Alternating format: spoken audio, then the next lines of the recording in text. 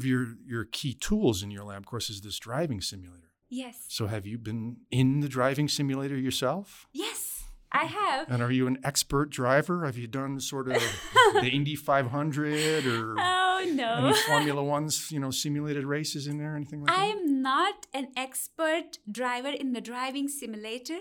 I'm a very safe driver on road in my Honda CR-V, that I can promise you. Welcome to Health and Human Science Matters, a podcast by Colorado State University's College of Health and Human Sciences. I'm your co-host and digital media strategist, Avery Martin. And I'm Matt Hickey, Associate Dean for Research and Graduate Studies. In our college, we make it our mission to optimize human health and well-being through discovery and innovation. But don't just take our word for it. Each episode, we sit down with people who fulfill that mission, our college faculty and staff. And today, we're fortunate enough to have a friend and colleague from my home department, Dr. Neha Lodha. Neha, welcome. Thanks for joining us. Thank you for having me here. It's such a great opportunity to speak with you today in this setting. We're looking forward to getting to know you a little bit better, as we were hinting at just a few minutes ago. Okay, I'm looking forward to it too. Very good. Awesome. Can you tell us a little bit about your life outside the academy? And this, again, could range as far back as early childhood memories, influences on your educational trajectory. You may even have some special memories that you'd like to share to help us to get to know you better.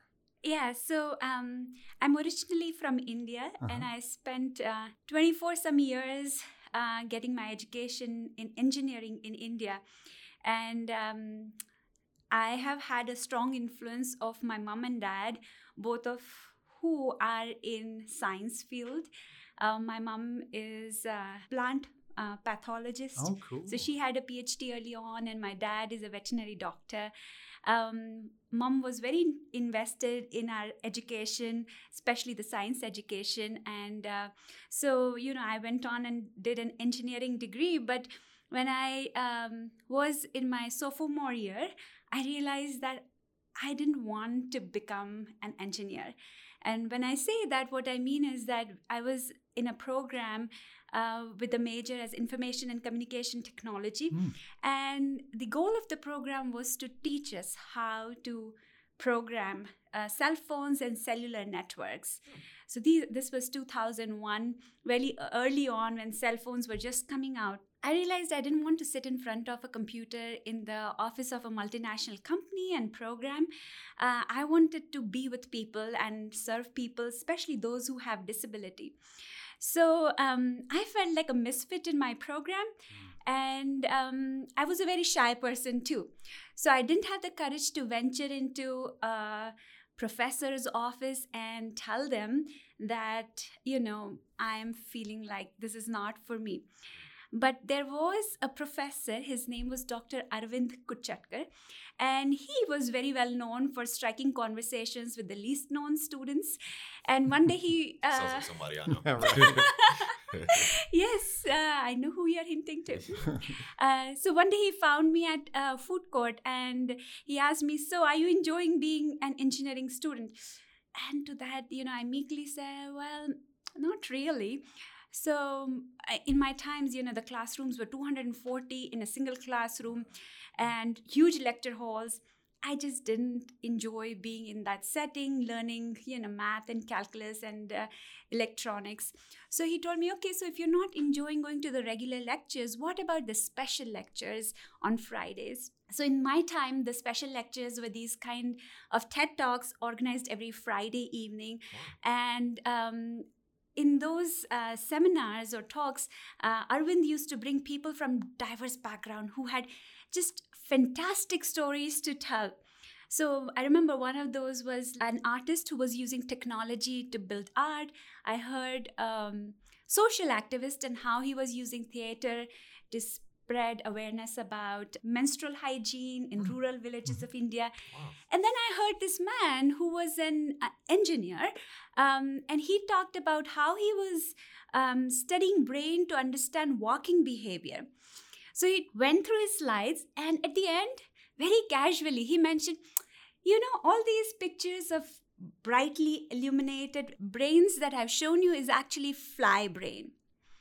So I, as an engineering student, was in complete awe that so much is possible to study just with a fly brain. And I thought, this is what I want to do. He was talking about neuroscience and, Drosophila melanogaster, which I now know as Drosophila. I thought it was a fruit fly. So this man who gave the talk was Dr. Vijay Raghavan, and he was an engineer turned biologist. And a bulb just went on. I thought, that's what I want to do. I'm an engineer, but I want to study human brain. So from there started my journey of, seeking to understand biological systems, but from the lens of a technologist. And I went to his lab as an intern and then as a junior research fellow for a year before I came to US to study how, flies walk and to understand their nervous system. Isn't that fun? Yeah. So I have a follow-up. I'm curious about the genesis of your interest in disability. Where does that come from? As an undergrad student, I used to volunteer for people who have disabilities of different kinds, mental disabilities, people who were unable to, actually kids who were unable to speak or listen. And through those experiences, I learned that these individuals with less senses in one domain have so much amplification of senses in other domain. I remember one day teaching a class of children who were mute and deaf. And I would turn to the board and write something on the board and then try to explain them. The moment I turned to the board, these hands started flying in the air and they were talking to each other. Unlike a natural classroom where you would hear a murmur, I didn't hear a murmur. And that was a moment where I realized that, you know what? This is amazing that they have this sense that is so extraordinarily developed, which is not developed in me. And I always felt very humble being in their presence and curious. So I felt that I want to work with people who push me to learn more about life. Yes. And that's why I just got interested in working with people who have disability. That's fantastic. Yeah, what a story, huh? Yeah. We want to get back to your educational trajectory, but I want to loop back and talk a little bit more about family if I can. So how often are you able to get back to see family in India? Well, I haven't seen them in the last 3 years because of COVID, but I'm very, very close to, my family. My dad and mom both have had a strong influence on my upbringing, but my siblings too. They are spread apart. My sister is living in Russia right now. Oh, wow. Yes, and my brother is in Mumbai. So we get to see each other at least once a year if we are able to, but because of exceptional circumstances, we haven't. And tell us about your husband and your beautiful family, if I can ask. Yes.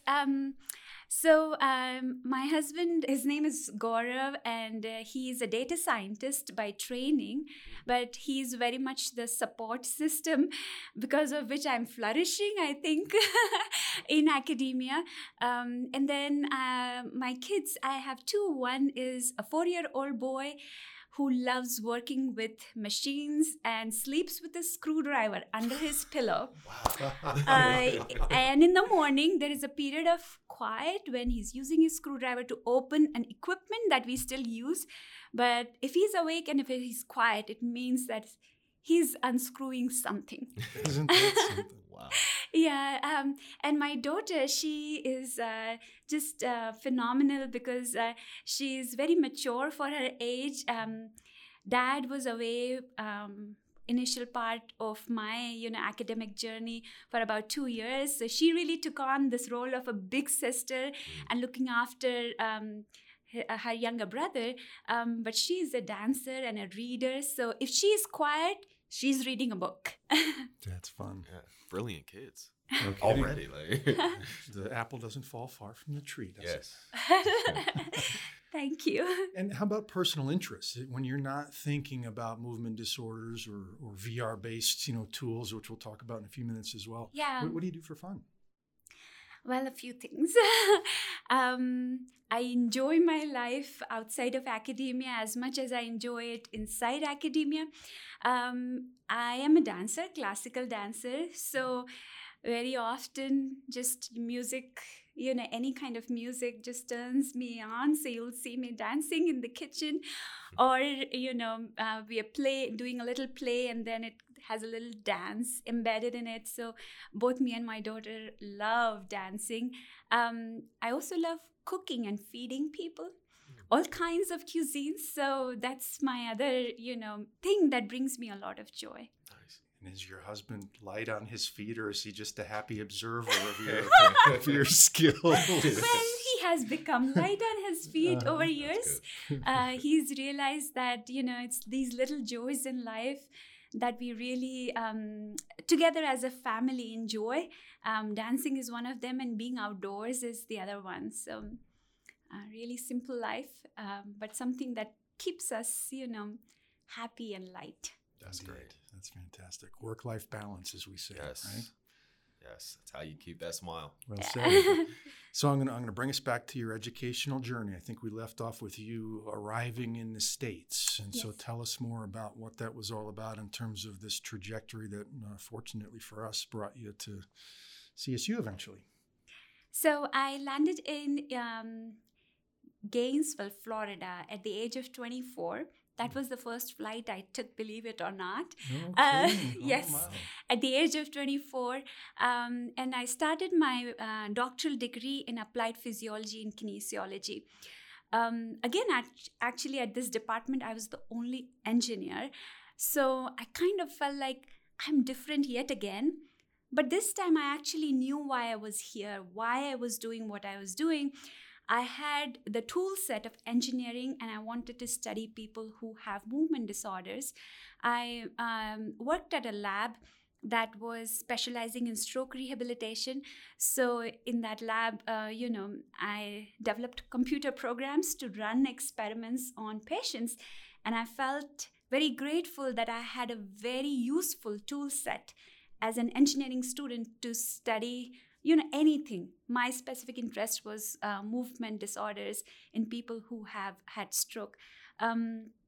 Early on there too, my mentor was actually known, he was an old school mentor, and he was known for setting really hard and high goals for students. One of those incidents was right after Thanksgiving. He walked into my office, only 1 year into the program, walked into my office and said, Neha, there is this deadline for the American Heart pre-doctoral grant in 2 months, and I want you to write one and submit. And in all my naivety, I said, and I will. I had no idea what that meant. I just, I was motivated. I just knew I had to do what I was told to do, and I had to do my best. So I think that was also one of the most profound milestones in my doctoral work, because I learned how to write clearly and to convince somebody to give you the money to do the work that you love to do. And so I finished my doctoral degree with an American Heart pre-doctoral fellowship, and then, went on to do postdoc. I want to follow up a little bit. I've heard you share that story before, and I've always enjoyed it. It's the old school bit. I get it, sort of get a kick out of. As you reflect now that you're here at CSU and you've had some time to think about this, all of us have these wonderful educational journeys. Some of them are a little more linear than others, right? Others are non-traditional or atypical in some ways. But if you take a moment to reflect on people, places, or times, not unlike what you just shared, this write a grant moment, whose fingerprints are still on Neha as a scholar, people that have had an enduring influence on you? Two people that come to my mind, specifically in the area of, scholarship. One of them is Dr. Evangelos Christou, and he is a neurophysiologist. He was my mentor for my first career development grant. And he is a Greek guy that I first met actually at a summer school, and he used to tease me for being vegetarian. He would say that I was, on a mission to save all the cow, and I would always starve at all the seminars because there was not much food for me to eat in those times. But, that interaction that started as a nice little, teasing interaction actually evolved in a very strong mentorship relationship with him, because up until that point, I had learned the art of doing science. By that, what I mean is I learned how do you identify what are the important questions in the literature to answer, and develop the skills to answer them, write proposals to get the funding to do the work, and then publish the work. But it was in Evangelos' lab that I learned how to be a scientist. And by that, what I mean is that as a scientist, you need to learn how to balance your life in academia. So being a researcher and a teacher, how do you balance that while still having fun in life? That was the key thing that I learned from him, because he was an individual who would not only push us to do the best in our research and really develop critical thinking for science and for literature that we were reading, but he was also a person who was very compassionate and cared for the people around him. He used to say, I never give up on anybody. And I really took that from him, that, that as we care for our science, we care for the people who do the science. So I would, give him a lot of credit for teaching me how to do science while balancing, both teaching and research, but also never losing the human part of our being. Well said. Well said. You hinted at two, so I want to make sure I don't interrupt you here. Yes, the second one is Dr. Manfred Deal. From here, he's at HDFS, Human Development and Family Studies Department at CSU. He has been a tremendous influence on me. We shared common interests, which I didn't actually know until I met with him. So just a little bit of a, step into my academic brain. I'm highly interested in understanding how motor fluctuations affect our functional performance. And motor fluctuations means that, the unintended fluctuations in our movement. For example, if you're trying to sew a needle, you will never be steady. You will, there would be some fluctuations as you're trying to string the needle with the thread. So I was interested in motor fluctuations, and I had 10 years of background looking at motor fluctuations, the neurological underpinnings of that, and how that affects everyday function. But Dr. Deal, he had interest in cognitive fluctuations. So with him, I am currently actually learning how to understand the intersection of cognitive fluctuations and motor fluctuations, and how does that impact everyday function. I can talk a lot about his personal side, but he is also one of those individuals who really believes that their mentee has all that they need to succeed, and they will do every single thing to the detail to make sure that they succeed. So I owe a lot to him in terms of my academic development and starting to think about cognitive fluctuations and how they might be impactful in everyday function. Manfred's a great guy, isn't he? We're quite fortunate to have him in the college. Yes. You might be happy to know that he will be part of season 1 as well. So we'll be interviewing him very soon. Yes. So this is a great springboard. So we'll transition into Neha as a member of the College of Health and Human Sciences and CSU communities. And my first question, which I think is a natural follow-on to where you were just headed, is to talk to us about what you're most excited about your current research programs, plural. Yeah. Yes, absolutely. So I'm a movement neuroscientist by training, and I have wore that hat of movement neuroscientist and looked at life with that. So we've tried to solve problems related with safe mobility, which includes both walking, driving, and falls in older adults with the lens of movement. More recently, I'm trying to integrate how both movement and cognition interact to enable people to drive safely or walk safely or use their both hands in a steady manner. So recently, in the last 3 years or so, I have had the opportunity to integrate my training as a movement neuroscientist along with my undergrad background as a technologist. And what I'm trying to, build my research towards is to basically integrate these two things and see if we can predict who will have, and I'm going to take a leap here, dementia, 5 to 10 years down the line.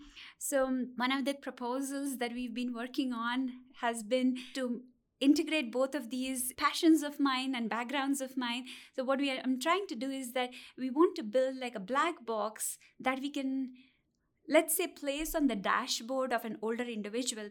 And that black box is going to track how they drive over several years, and we'll use that information, especially the fluctuations in their driving performance over several years, to detect if they are on the path to have cognitive impairments of some sort down the line.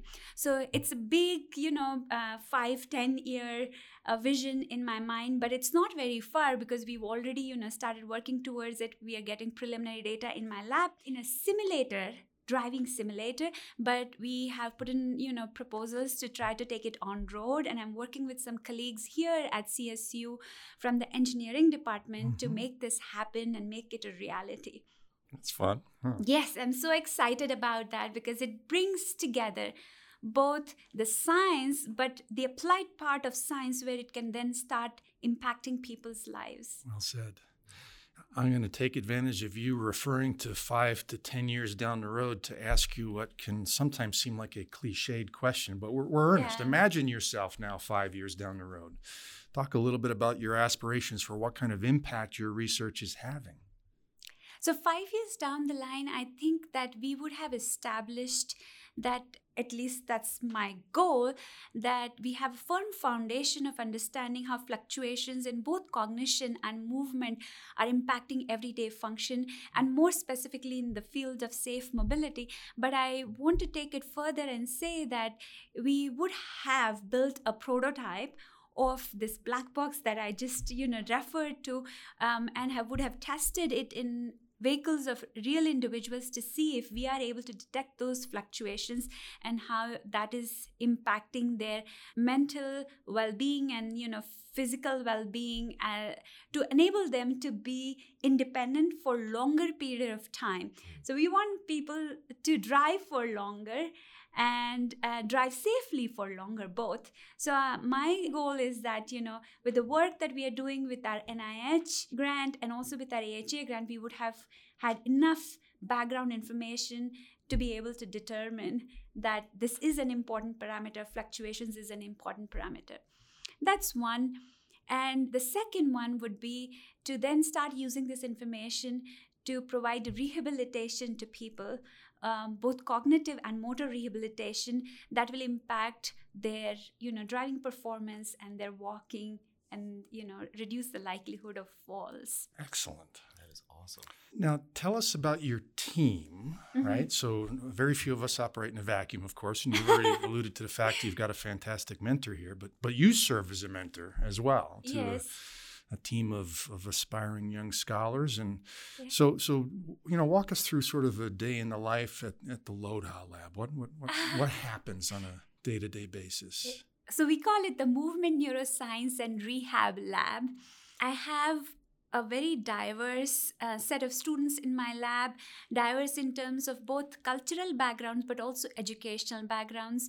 In the MNR, or the Movement Neuroscience Rehab Lab, you are going to find engineers working on devices, but you will also find physical therapists and undergrad students from health and exercise science and biomedical sciences working together, helping a patient or testing a patient. A day-to-day life in my lab involves communicating with patients, making sure that we get them all the information they need to participate in our studies. We bring them in. We would be testing them on a 3 or a 4 hour long experiment with a crew of a very diverse students. We would then spend the afternoons analyzing the data. I would also want to mention, not a day to day, but a month to month, you would also find that we have lab meetings where we are presenting data and taking 2 hour periods just to write. So we are all writing all together. And, at the end of the writing session, we would check in with each other if we were able to reach our writing goals. And then the last lab meeting of our month is usually a fun, day out. So we would be playing volleyball pretty often next to next to the department. We have beach volleyball courts. So we are playing volleyball, or we could go a little bit more crazy and go downtown or do something together. But yeah, I really believe that, doing science together, but also having fun together is critical to build a strong team. This sounds like some of the influence of Evangelos. Yes. Right? Doesn't it? This Yes. work-life balance and Absolutely. yeah, and Yes. the folks that are in and out of our lab, whether they're research subjects or part of our team, they're people too. They're not just sort of instruments as part of our goal to get our next grant or our next publication, right? Absolutely. That's really neat. My philosophy with the students, especially in my lab, is that as I train, especially more and more young women, I want them to be equipped both academically, but also have all the soft skills to really thrive in an academic environment. And I can only do that best by sharing my own stories and, sharing the stories where I did not do so well, because those are the examples that they will remember and hopefully, use that in their own context as they become independent investigators too. Right now, I think Matt already knows this. I have a really phenomenal postdoctoral fellow in my lab. She's a physical therapist by training, Dr. Prakriti Patel. She's been successful to get her own postdoctoral fellowship. Yes. Mm-hmm. And she is actually heading the fall's work in my lab. And she's en route to become an independent investigator in near future. It's so neat So, to see, isn't it? I think that, when your students are your living legacy, that really gives me a lot of gratification, in addition to being an excellent scholar.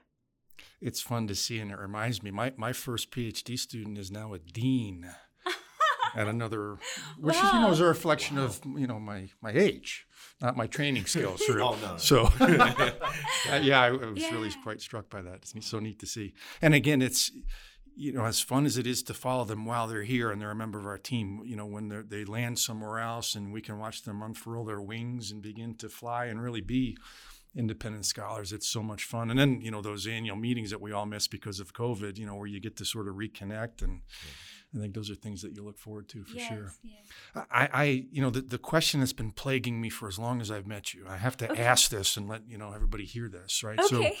So one of your key tools in your lab, of course, is this driving simulator. Yes. So have you been in the driving simulator yourself? Yes, I have. And are you an expert driver? Have you done sort of the Indy 500 or no. any Formula One's, simulated races in there, anything like that? I am not an expert driver in the driving simulator.